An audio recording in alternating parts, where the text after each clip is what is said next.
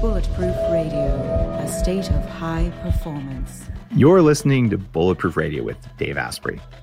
Today's guest is someone who has been intermittent fasting for more than 50 years. And I wanted to do this on video so that you could see what happens when you do the things that you learn about in Fast This Way and from the Bulletproof Diet and just the whole lifestyle. What if you were to do it for very long periods of time? And our guest today is Margaret Paul, who runs a website called innerbonding.com. And what you'll find if you look around is that she's been on Oprah, she's been on Mind, Body, Green, and has spent decades helping people figure out how to make just better choices about all sorts of things. So we're going to learn about fasting, what it's like, what she does, what she feels it's done for her, and we're going to learn about her inner bonding process. Margaret, welcome to the show. Oh, thank you very much. I'm excited to spend this time with you, Dave. In order to intermittent fast for 50 years, you have to be at least 50 years old, but you don't look much more than 50 years old. So did you start when you were 6, or how does this work? No, so I am 81 years old. And so I started intermittent fasting when I was about 30. And it's been fantastic in my life. You know, I started learning about food in my early 20s because I was a sickly kid and I just didn't want to be sick. So did a lot of studying, learned about food, been feeding myself really well for a long time. I'm grateful that I found out about intermittent fasting before it was even a word. I mean, they didn't call it that then, but that's what it was. What did they call it?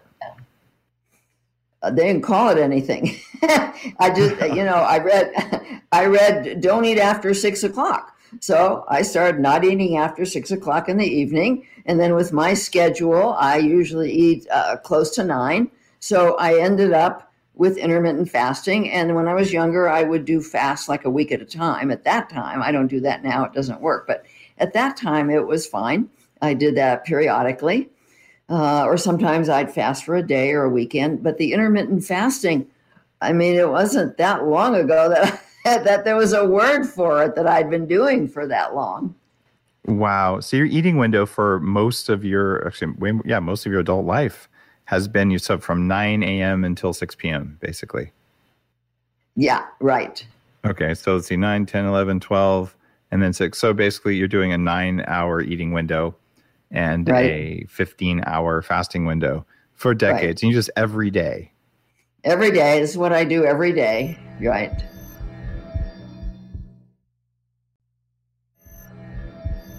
How's your brain?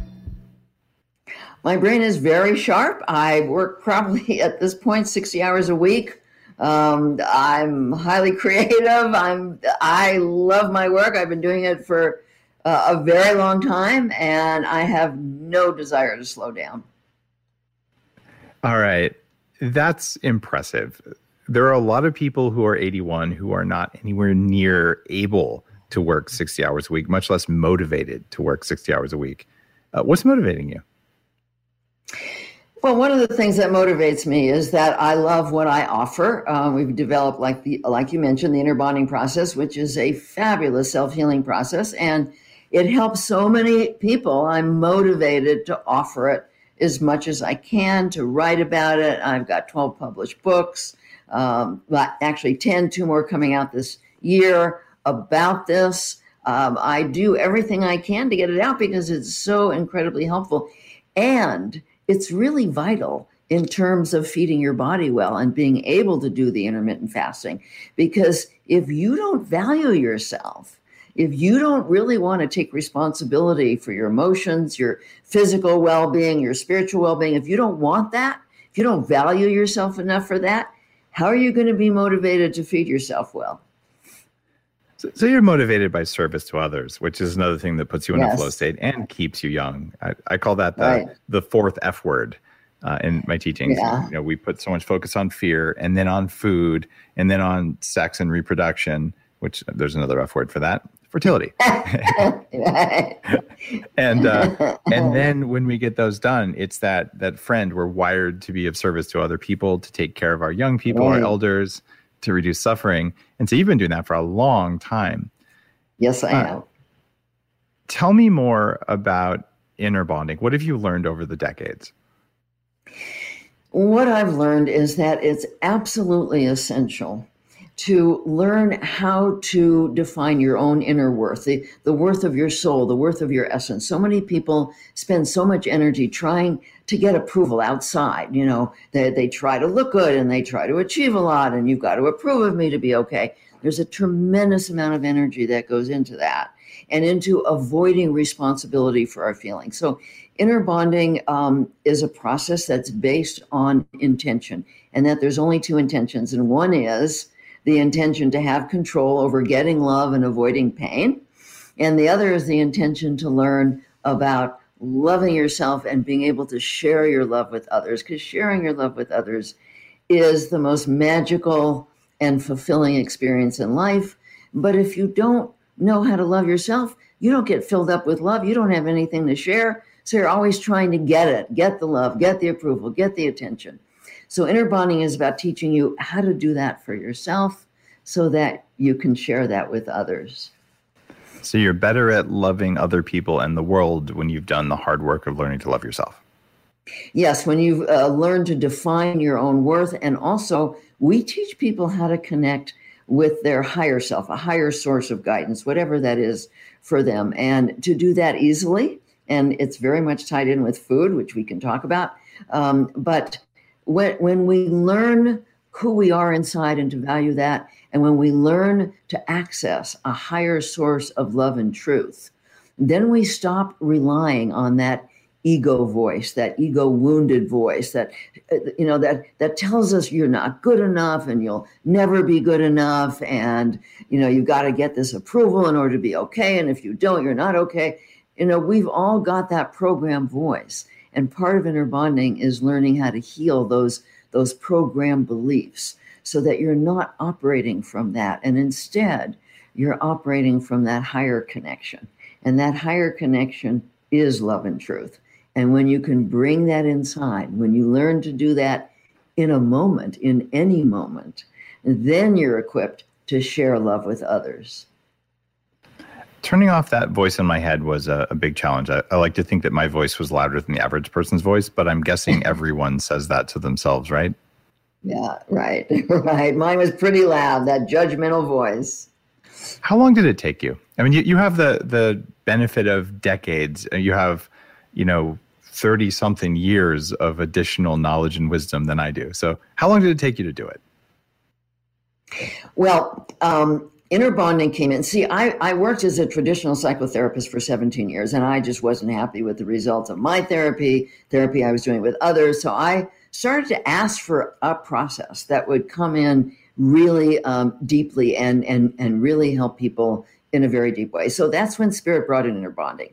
I realized it was extremely powerful. I had to practice it. And one of the first things that I realized I had to practice was being aware of my self-judgments, because I thought that all the anxiety and depression and stuff that I was feeling was coming from outside. And when I realized it was coming from the self-judgments and not listening to myself, not hearing my inner guidance, my higher guidance, I started to pay attention to the anxiety, to the feelings. And every time I felt anxious, I realized there was a negative thought, there was a negative judgment. And for me, it took me about a year because I didn't know what I was doing. This was at the very beginning, 36 years ago is when inner bonding came in. And so I really didn't know what I was doing. But so it took me about a year. When the people I work with, it doesn't take them nearly as long because I'm here to help them do it. The process is here to help them do it. But once I got that, I stopped judging myself. The last 35 years, there's been no self-judgment. It's amazing when you reach that point. So it took a year of hard work and you were done. Right, I'm done. Well, I was done with that aspect. That's not the only hard work. It's a constant practice. That's why we call it a meditation practice and a forgiveness practice and all that. Right.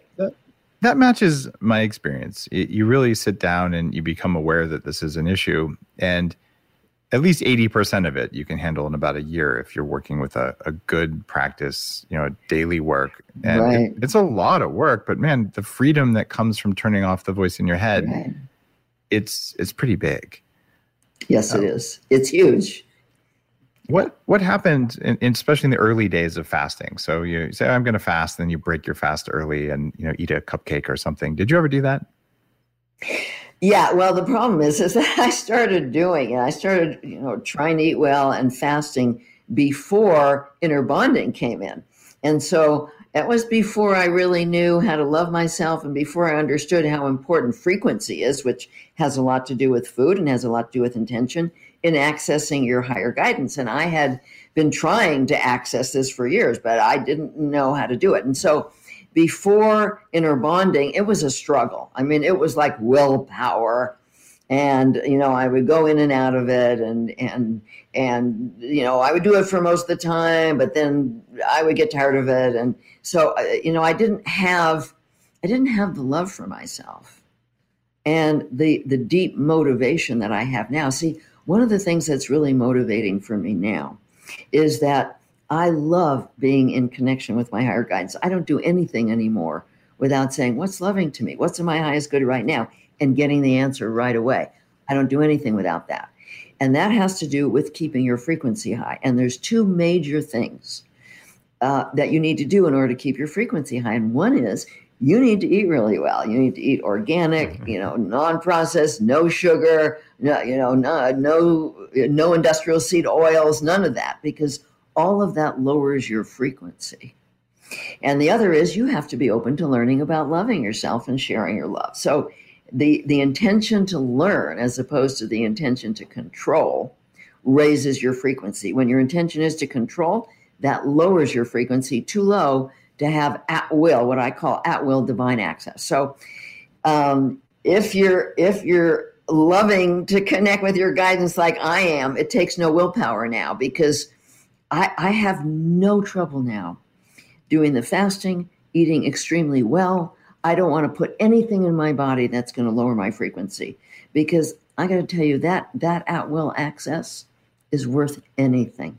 It's a completely different way to live.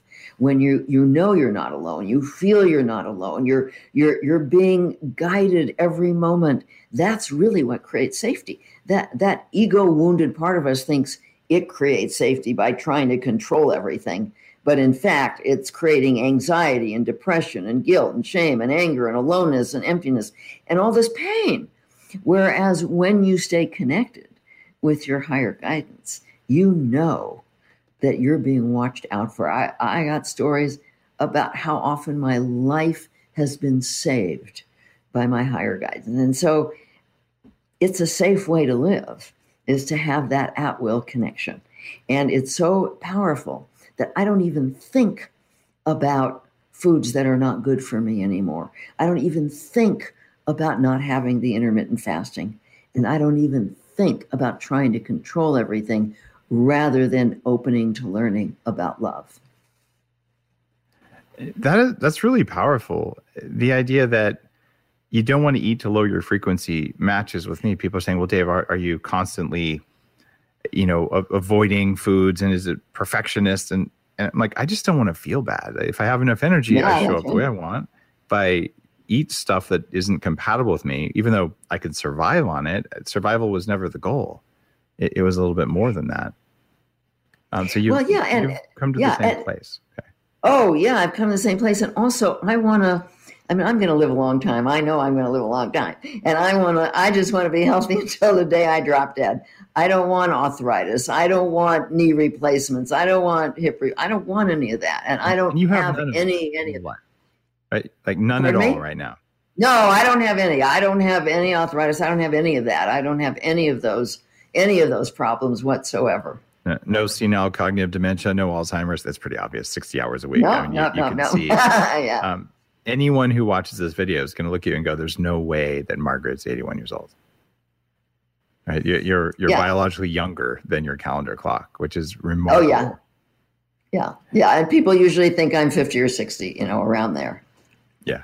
Yeah, certainly have energy at that, or even younger, right? Just the way you show up, your eyes are sparkling. I mean, it's pretty impressive. Now, you avoided food toxins the vast majority of your life. You've done intermittent fasting.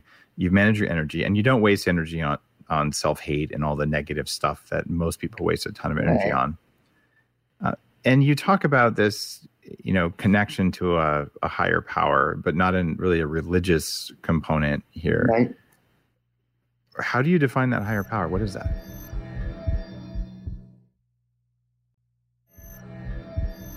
It's whatever it is for a person. I mean, I even work with people who are atheists, and I'll tell them, well, just ask the air what's loving, because if you genuinely want to know what's true and what's loving, the answer is going to be there, no matter what you believe, because we live in a universe of intelligence and information, and when we genuinely ask, we will get answers. And so, with people. I work with a lot of people who have been spiritually abused, and that is they've been taught that there's this God who's judgmental and is going to punish them and watching them all the time. I tell them to imagine an older, wiser aspect of themselves, like themselves 200 years from now, who's here, who absolutely adores them and is here for them all the time, and that they can open to that higher part of themselves to get the truth and to open to love and to bring that inside of themselves. One of the things that's so important for people, and this is part of the inner bonding process, is being able to ask, what is loving to me right now? What is in my highest good and the highest good of all right now? Because it's up to us to be able to take loving action for ourselves. People, they read books and they learn all kinds of things and they take classes and workshops, and then they don't take action, like they won't eat well and they won't get enough sleep and they don't get exercise. Well, you don't take action, you're going to stay stuck. You're going to stay miserable. And also the action of staying present in your body with your feelings. Most of us have learned when we were young, because we had a lot of pain that we couldn't manage, to stay up in our head, to avoid our pain. Inner bonding is about moving inside, being present with your pain, and realizing that your pain has information for you about how you're abandoning yourself, how you're not loving yourself. And I'd like to share with you the 4 major ways that people abandon themselves on the emotional level. Obviously, we know on the physical level. Yeah. So one is that people stay in their head. They disconnect from their body, so they don't even know what they're feeling. They're numb, they're empty, they're anxious, they're depressed, but they don't even know it because they're staying up in their head. Now, if a child came to you upset and you were just off and you were on your computer and you were up in your head and you did not attend to that child's going to feel abandoned and rejected. Number 2 is, we've talked about, we judge ourselves. So again, if a child comes to you and you say, what's the matter with you? Don't cry over spilt milk. You're just a jerk. And how's that child going to feel? Feel abandoned, feel rejected. That's what we do to ourselves. The third thing is we numb out with various addictions. We numb out with food, with alcohol, with drugs, with being on the internet, being on the phone, with pornography, with shopping, with sex, all kinds of things to avoid our feelings. So again, the analogy of a child comes to you needing something, and instead of paying attention, you're off on your phone. That does not help the child. Or you give the child a cookie and say, go watch TV. That does not help the child. Then the 4th thing is, which is really what affects relationships, is that we make other people responsible for our feelings. We blame others. Our feelings are because somebody else has been upset. Somebody else is judging me. Somebody else is not paying attention to me. And basically what we do is we hand our feelings, which is our inner child, away to somebody else. Now, again, you have a child, you have children. You wouldn't be looking around and trying to get everybody else to adopt your kids. And if you did, they would feel very abandoned and rejected by you. That's what we're doing on the inner level when we make other people responsible for our feelings. That was just a master class in personal development. Those 4 things are the things that people do And I've never heard anyone say it so concisely and eloquently. You can tell you've spent some time on this, Margaret. That's impressive. Oh, yeah. Right. So the first one there, being in your head like that, okay? I'm an engineer, studied computer science, artificial intelligence, stuff like that. When I was 30, I went to my first intensive personal development workshop because I'm like, why did I make and lose $6 million and I wasn't happy? Why was I in a bad relationship for a long time? And as an engineer, I'm like, this doesn't make any sense. So clearly I'm making decisions that aren't rational. But I was practicing that first one, living all in your head. And I just realized everything below the neck, basically, it's noise. And in my case, it was also pain because you were unhealthy the way I was. My joints always hurt. I had back pain and knee pain and gut issues and just all that stuff. So it's all a bunch of garbage. Just ignore it. Right. And it was really hard to realize, oh, wait, there's a signal in all the noise down there. And I remember, and I'll probably always remember, I was working with, there's a group called the Star Foundation, which is, a very kind of esoteric personal development program that a friend's like, you just have to go. And Barbara Van Dyson, who's the head of the American Pre- and Perinatal Psychology Association and one of the founding leaders in transpersonal psychology, I was fortunate enough to work with her. And she's like, well, I'm like, this sucks. This is I'm really uncomfortable. I don't want to be in this room full of people venting their emotions. Basically, this is dumb. And she said, well, you must have some you must feel something. And I'm like, no, all I feel is kind of pissed off and bored. And she said, no, there's something in your body. I go, yeah, my stomach feels a little weird. And she goes, there's a name for that. I go, what annoyance? I might have been kind of a jerk at the time. And she says, no, the name for that is fear. And I looked at her and said, there's nothing here to be afraid of. Therefore, it's not fear. And she started laughing and she goes, no, fear is an emotion. It's not a thought. And I was like, whoa, mind blown. I never thought of it like that. So there's a name for all these weird things going on in my body. I mean, I was so disconnected. And there's no way I could show up the way I do today if I hadn't done the work to get over that. So, living in your head doesn't work. There's something going on in your heart and your gut and everywhere in your body.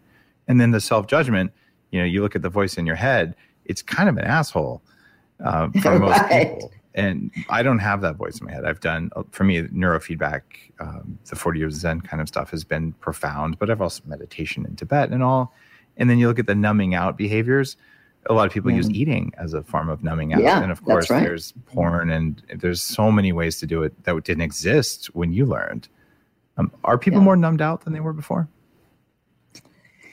There's a lot of people numbed out. A lot of the people that I work with, and I ask them what they're feeling, and they go inside and they say nothing.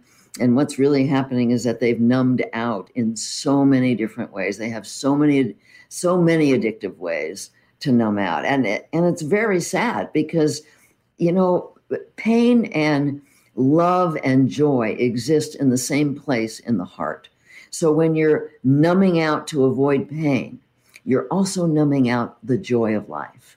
And I'd rather be on the roller coaster of life. I'd rather life be up and down. I don't like this flatness thing that so many people have in their lives. And then they have to have extreme sports to feel anything. We're feeling all the time if we're aware of it. So when I ask somebody to go in and they say there's nothing there, I said, then breathe into the numbness, because there is a very good reason that you're numb. There's some way you're treating yourself. There's some way you're abandoning yourself, that feeling part of you, which you can think of as an inner child, is numbing out from. So the numbness is information about how we're treating ourselves. So is our anxiety, our depression. You know how many drugs people take for anxiety and depression to numb it out rather than learn from it? Anxiety and depression and guilt and shame and anger, all of these feelings, emptiness, aloneness, jealousy, envy, they have huge information for us if we're open to learning, but not if we're trying to avoid it. And one of the things that I've learned that is so helpful to people once they understand it is that when we were growing up, we had little bodies. We couldn't handle a lot of pain, but we had a lot of pain. We had grief. We had heartbreak. We felt helpless over other people, how they were treating us or themselves. We felt lonely and there was nothing we could do about it. What I call these are the existential painful feelings of life. These are not feelings we're causing. These are feelings of life. But the feelings we cause from the self-abandonment are the anxiety, depression, guilt, shame, anger, aloneness, all of those. Those are the wounded feelings that we cause when we're abandoning ourselves.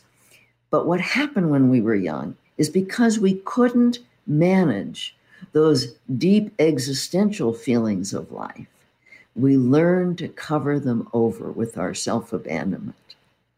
So it becomes highly important that people learn to manage the existential feelings of life. Like, you'll go into a market and somebody's mean to you.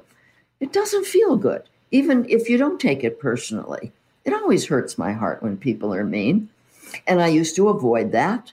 And I used to blame myself and judge myself. And what did I do wrong? Now I just say, oh, honey, I know it doesn't feel good. And I'm right here. And I bring compassion in. And compassion is very powerful. But compassion is not something that we generate.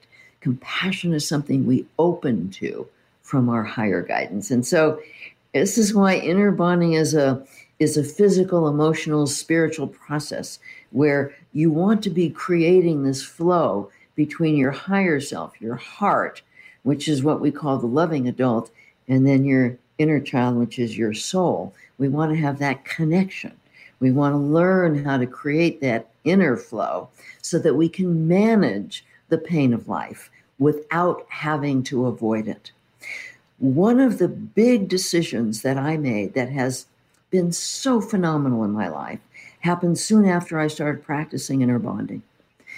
And I realized I got from my higher guidance that unless I was willing to feel pain, I was going to stay closed, I was going to stay protected, I was going to stay controlling, and I wasn't going to be able to really feel love and share love. So I made a deep decision that I was willing to feel pain. And looking back from that time, I had, we've all had a ton of pain. We didn't die. We didn't go crazy. We dealt with it in some way. We might have avoided it, but still we didn't die from it. Well, I realized I knew how to handle pain. I could handle pain.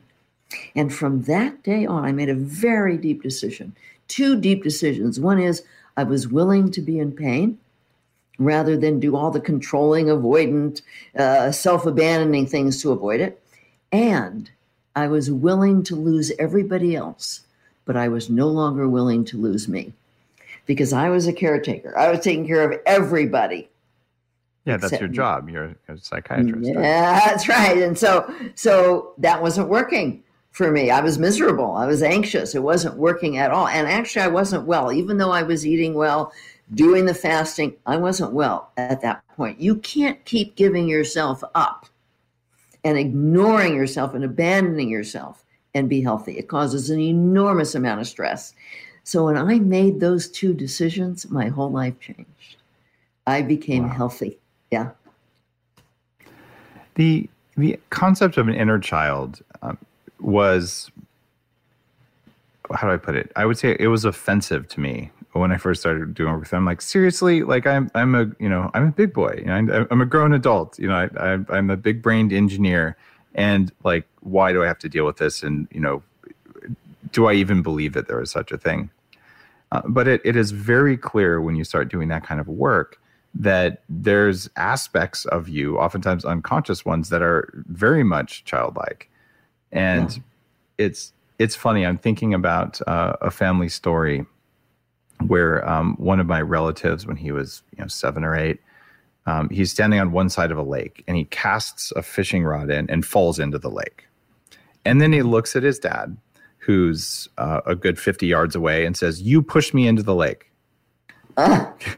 Right? And like, there's a little program like that running in all of us. That's the blaming aspect of what you talked about. That's right. So the idea that there's an automated part of you, and in my work, I think a lot of that is emergent from our mitochondria, like our basic survival mechanisms. In fact, I would argue that the ego emerges from subcellular behaviors that roll up. But whether that's ever proven to be true or not, knowing that there's a part of you like that that can be accessed and has all these feelings that are very childlike and feelings that are not rational. And then if you learn to interact with it, I have done the, inner parenting processes myself, which I kind of roll my eyes. I'm like, really? Here, big entrepreneur, successful guy. In part, some of the reason I'm successful is because I've been fortunate to come across similar teachings to what you're talking about, the inner bonding, where otherwise the amount of energy that I would take to manage all that crap would be so much of my focus between that and being hungry all the time. Like, what would be left to write a book or to create something new or to do this interview even? And so it's like removing the negative thought patterns frees energy. And you discovered very early on, eating the right way increases energy. So at the same time, energy goes up from proper living practices, and then wasted energy on all this stuff goes down, because instead of constantly beating heads against yourself in a way that's very hard to think about but easy to feel about, it's revolutionary. I'm intrigued that you managed to find this so early on. And you mentioned as a psychiatrist, you were seeing this with patients. You were working out with yourself. No. I'm not I got my Ph.D. in psychology. Not psychiatrist. Sorry. And I don't even operate as a psychologist because I don't believe in traditional therapy anymore. So I get it. Many of the people who've been on the show are in similar boats. Even Stan Groff was on, who's the father of transpersonal psychology and the first guy to use LSD therapeutically. He's like, therapy doesn't work. That's why I do what I do. That's right. He's older than you, another generation. He's about 95 now. Wow. I interviewed him. It was 9:00 at night on stage, and he'd led a 2-day event for some of the people in my coaching program. And I'm like, this guy's so full of energy. And I think that energy comes as you age from wisdom. And it also comes from that developing the self-love there. So you're not spending all your time kind of self-hating. Do you think that self-hate makes you old?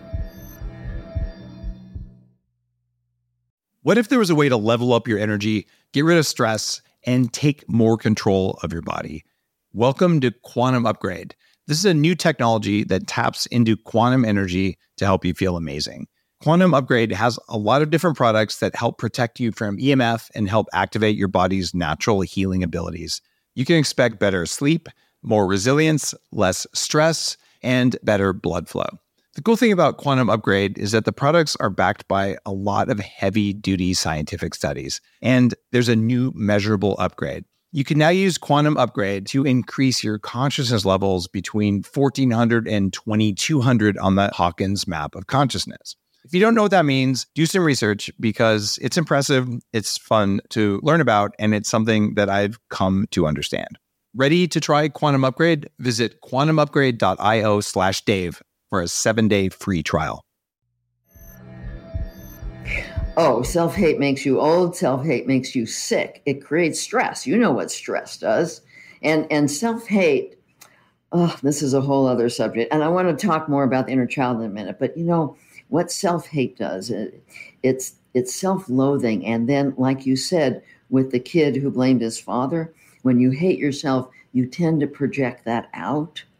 And I think that's one of the underlying causes of things like racism and sexism and all of that, because and trolling online. When they're hating themselves, they're just projecting that hatred out onto other people, and that's very sad. But let me say something about the inner child. So, the way that we define, we call our feeling self or our soul self an inner child not because it's a child. It's not. It's ancient. It's our soul. But because thinking of it like a child may help us remember to take responsibility for our feelings, because we know we're responsible for a child, but most people don't think about being responsible for their feelings. Now, that other part you're talking about, that ego part, that we call it the ego wounded self, can be many ages. That's the part of us that absorbed false beliefs as we were growing up. So maybe we absorbed by the time we were 5 that we're not good enough, or we're not pretty enough, or handsome enough, or there's something wrong with us. We're flawed. And maybe we learned when we were 11 that smoking cigarettes will numb out our feelings. And so we have many different ages. I love it that you said that. I got to interrupt you for a second. You said that right as I was using microdose nicotine The irony there is funny. I use it as a cognitive enhancer for interviews, but anyway, it was really funny. You just nailed it. So serendipity happening. Right? That's not coming though, I promise. Keep going. Yeah. So if somebody is like an alcoholic and maybe they had their first drink at 15, when they're using alcohol to numb out, it's a 15-year-old inside of them. If they learned, like one of my clients had deep trauma when he was 4, and it was extreme helplessness. And so today he's working on how to manage the feeling of helplessness. But when he feels helpless, there's a tendency for a 4-year-old to take over and judge him. It's my fault. I did it wrong. What's the matter with me? And to go into self-judgment, because that's what he learned to do when he was 4 as a way to handle the trauma. So we all have many ages inside of us. And a big part of the inner bonding process is learning to access these wounded parts of ourselves that have these false beliefs that are lodged in the lower part of the brain called the amygdala. Mm-hmm. And that's the fight or flight mechanism. And when you practice inner bonding, the more you practice, it's a 6-step process. It's a roadmap. The more you practice it, the more you develop what we call the loving adult. We develop new neural pathways in the higher brain so that it's not so easy for the lower brain to take over. The lower brain takes over. Like somebody attacks you, you attack back, you defend, you explain, you shut down, you withdraw, you blame, you punish. Those are all like automatic from the wounded self. But when you've been practicing inner bonding and that were to happen, the loving adult would take over. The loving adult would either open to learning with the person or would lovingly disengage, take themselves out of range. It's a completely different way of behaving.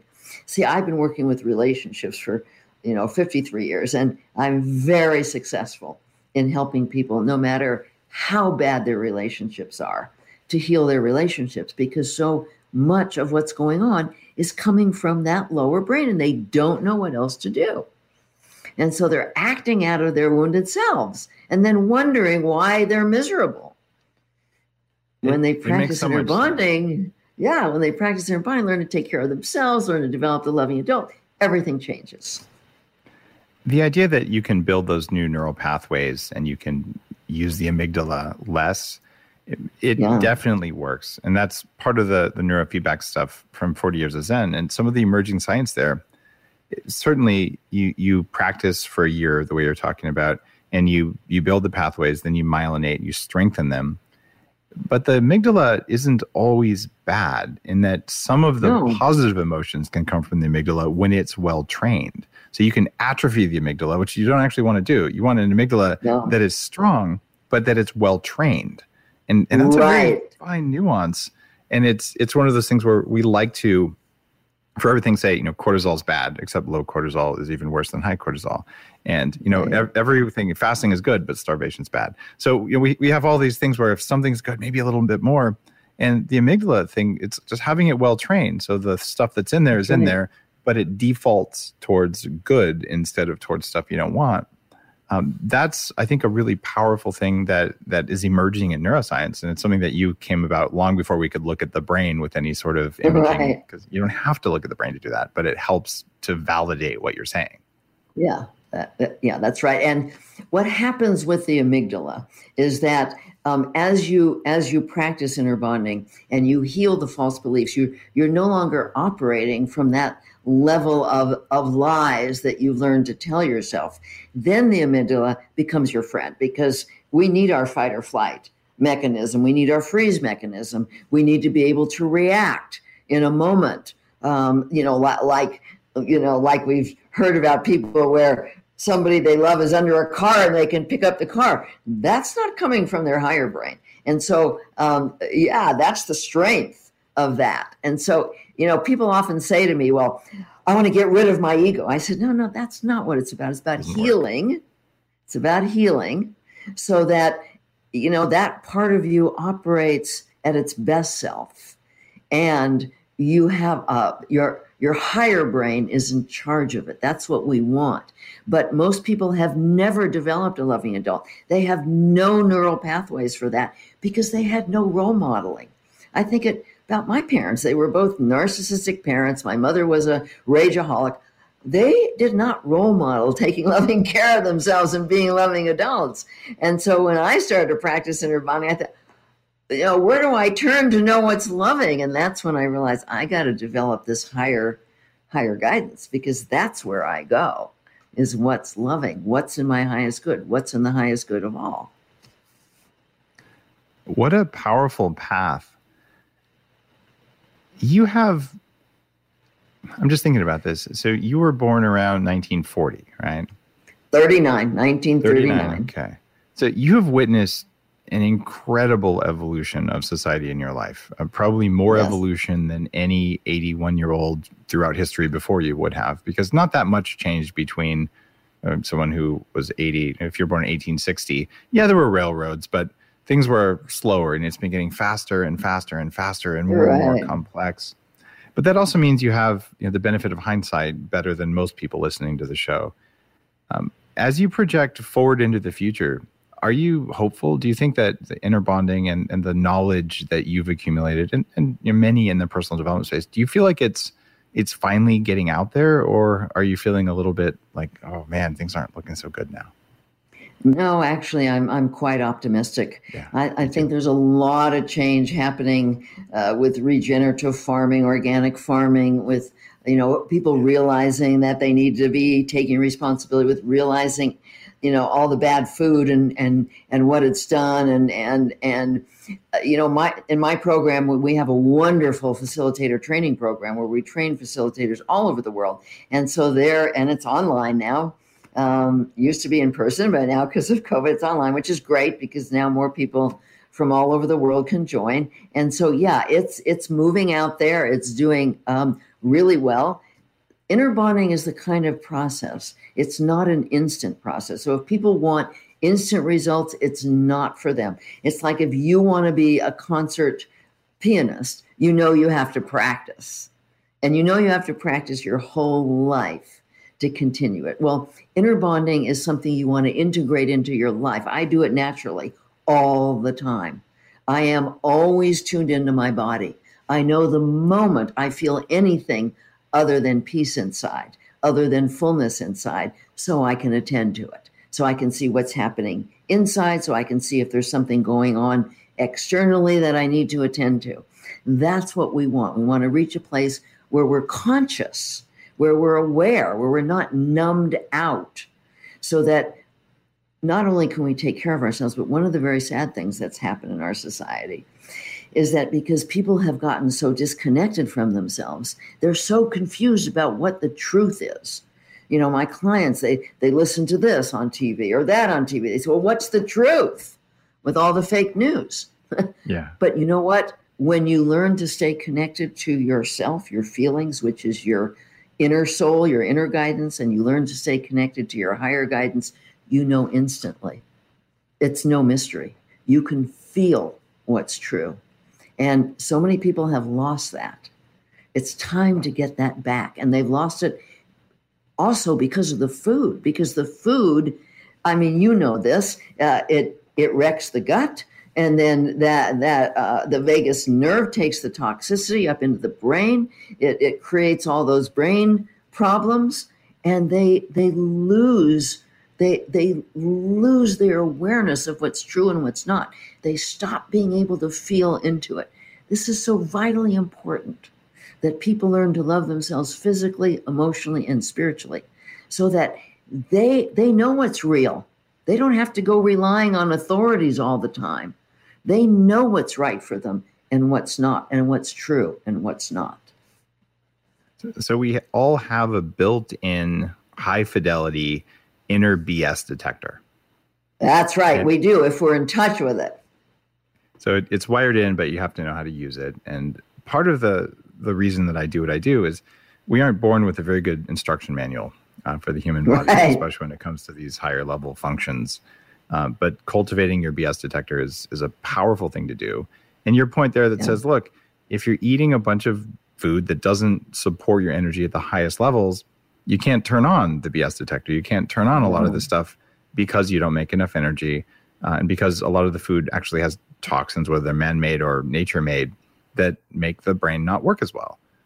And how much of this is brain versus gut versus heart? I mean, those are kind of the three brains that we talk about in personal development. Yeah, you can't separate. We are not separate. We are one. And so everything affects everything. And that's why it's so important to be establishing that flowing connection between our gut and our heart and our mind and our higher guidance. We want that flow there. We don't want to separate out. You can't. All parts of us have a brain. And so we need to be connected on the inner level. On the inner level, that's one of the things about functional medicine is it treats us as a whole being rather than you go to a doctor. Well, I'm going to send you to this specialist or this specialist, as if all these organs are separate, and they're not. And so we need to do that on all levels. We need to connect and be aware, be conscious on all levels. That's a really powerful message. And it's why systems biology is taking over in functional medicine, where you can't say, I'm just a kidney doctor. Because, well, the liver might kind of be involved there. And it's funny, it looks a lot like traditional Chinese medicine, like Ayurveda, like any of the old practices from around the world, where they always knew that. And then we went through this phase. In fact, most of that phase happened during the course of your life. Like Morris Fishbein, the founder of the American Medical Association, really went around and destroyed some of the technologies that were available. And basically, if he couldn't get control of them, he's like, no, we're gonna call those guys quacks, even though the stuff worked just fine. And it led to this stovepiping of medicine and personal development and psychology, where no one would talk to anyone else, and we made the assumption it's one thing causing this, which is why we look for the one drug to do this. In reality, it's 5,000 things doing it, and you're wired in. Systems can kind of feel whether something's working or not. Right. That's right. Yeah. Is there an exercise that you can teach people now to help them turn on that ability to sense whether something is good for them or bad for them? Yeah. So let me put people through a brief exercise. It's real brief. Okay. So those of you that are watching, take a deep breath. A mindful breath. You want to put your mind on your breath and let your breath take you inside your body. Follow your breath as it goes in and out. And scan your body for any physical sensations, because emotions generally show up on the physical level. So scan your body, notice any tightness, any tension, any numbness, any emptiness, any excitement, any peace, or feeling alone, feeling angry. Just notice what's happening inside and breathe into it. Sit with it. Move towards it. Don't move away from it. And make a decision that you want responsibility for it. That's step one of inner bonding. Now, step two, you move into your heart. Breathe into your heart. Open to learning about what's true and what's loving, about what you're doing, how you're treating yourself, what your false beliefs are. Open to learning. And visualize a higher light, an older, wiser part of yourself, God, whatever works for you. And invite love and compassion into your heart simply by saying, I invite love and compassion into my heart. And breathe that in. Now, this part takes a little longer. We might not be able to do all this, but you want to ask inside. If you feel anything other than peace, you want to ask, what am I telling myself? What am I telling you? How am I treating you? What am I doing or not doing that's causing any anxiety, stress, anger, aloneness, emptiness, any of these wounded feelings? And then you go inside and you let the feeling give you the answer. So let's say you're feeling anxious, and the feeling might be saying, well, you're You're judging me. You're putting a lot of pressure on me. You're telling me I've got to be perfect. I've got to do it right. I got to say it right. If this person doesn't like me, I'm not good enough. All kinds of things we might be saying. Once we understand how we're treating ourselves, we go a little deeper and we talk to the part that's doing that. That's the ego wounded part. We say, why? Why are you telling the child, the feeling part, this? What do you hope to control or avoid or protect against? And we're starting to learn about why we're treating ourselves badly and where we learned it. That's step 3. Step 4 is we go to our higher guidance, our higher self, and we ask, what's true? Is it true that I'm not good enough? If you were to really ask that, you would get a loud no. You're a beautiful spark of the divine. Is it true that I have to be perfect? Is it true that I have to get approval to be okay? Is it true that it's not okay to make a mistake? Is it true that that it's okay to eat sugar? I mean, all kinds of things we can ask. And we access the truth, and then we ask, what would be loving to me? What's in my highest good? And step 5 is we take that action, whatever that action is. Sometimes it's very challenging. And then step 6, we go back in and see how we feel as a result of that. So it's a practice that people can learn. Doesn't have to take a long time, but it takes a long time to bring it into your life in a more natural way. But that's the practice of inner bonding. And it starts with step 1, getting present in your body. Do you do this in the morning? Do you do this at night? How many times a day? How does that work? Okay. I do it. Well, I go out and walk. I like to do it in nature. I go out and walk, and I do a formal inner bonding process every day. I walk up and down hills for half an hour, and I do it. But I'm in step 1 all day. It's like I call it having your inner baby monitor on. If you want to be a loving parent, you don't just stick a baby in a crib and go out to lunch. You want to hear the baby, and then when the baby cries, you want to attend. So I'm listening all day long, no matter what I'm doing. I'm working, but like right now, I'm listening. I know what's going on inside. And anytime there's anything other than peace and fullness inside, then I do an inner bonding process. Wow. So you've cultivated a constant monitoring awareness there. Oh, something's off. Let me kind of play whack-a-mole with that. Right. Using the inner bonding process. Right. That's right. Awesome. So you've got it built in as a habit, it sounds like. Right. Yes. It's pretty automatic at this point. I didn't think it would ever get automatic. I thought I would have to think about it, but at this point it's automatic. Wow. That's, I think that's what we call wisdom. You get to practice something for enough time, then it becomes easier because it's just built in. That's how it works. I believe it was Brene Brown came on and talked about the question of, is it true? And the whole point of doing research is interesting because research actually means to search again on something that you already believe is true. And most people have all kinds of assumptions behind their emotional life, but also the stuff they do. They have an unquestioned assumption. And because of that assumption, they can launch their career. They can put something on their plate. And then you realize, is that true? And why do I think it's true? And all kinds of crazy stuff emerges because it turns out a lot of stuff we think is true, it's because someone told us once. And we never considered it. And for me, that's been a big part of biohacking. It's, you mean if I work out more and eat less, I'm going to lose weight? And for me to realize it wasn't true, I had to kind of hit myself over the head over and over and over until I just realized it wasn't true. And I started looking at the data to determine what's true. And that's led to a lot of discoveries where, well, this works and this doesn't work. Whether it's supposed to work or not isn't very relevant. It's whether it does work. And so that simple question from the inner bonding process is a really powerful one for emotions, for unexplained voices in your head, and for why you get up and have breakfast. It's the most important meal of the day. I know, someone told me, but it might not be true. It might not be true for a given individual. There's no one truth for everybody. Some people don't do well if they don't have breakfast. Other people don't need to eat until later in the day. So we have to stay tuned in. That's the thing about staying tuned in. And see if it's true. Exactly. Well, Margaret, your inner bonding process clearly has evolved from a lot of work and a lot of thinking. And I love it that you can show up the way you're showing up and that you can be an example of here's what happens when you eat good food and you practice intermittent fasting for 50 years.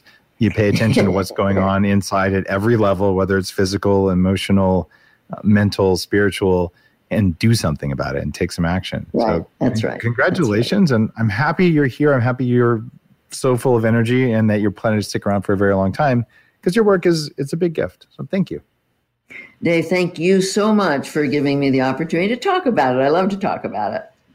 Well, it's been really fun learning from you and just being able to share this with hundreds of thousands of people. It's awesome.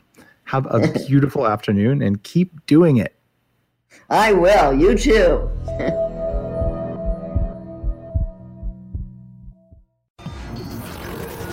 The Human Upgrade, formerly Bulletproof Radio, was created and is hosted by Dave Asprey.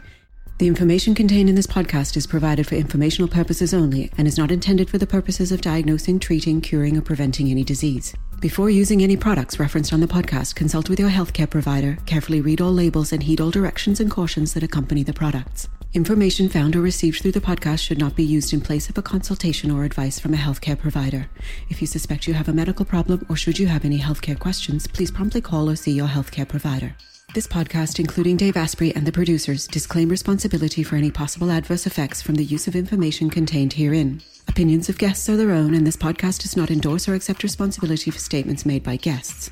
This podcast does not make any representations or warranties about guest qualifications or credibility. This podcast may contain paid endorsements and advertisements for products or services. Individuals on this podcast may have a direct or indirect financial interest in products or services referred to herein. This podcast is owned by Bulletproof Media.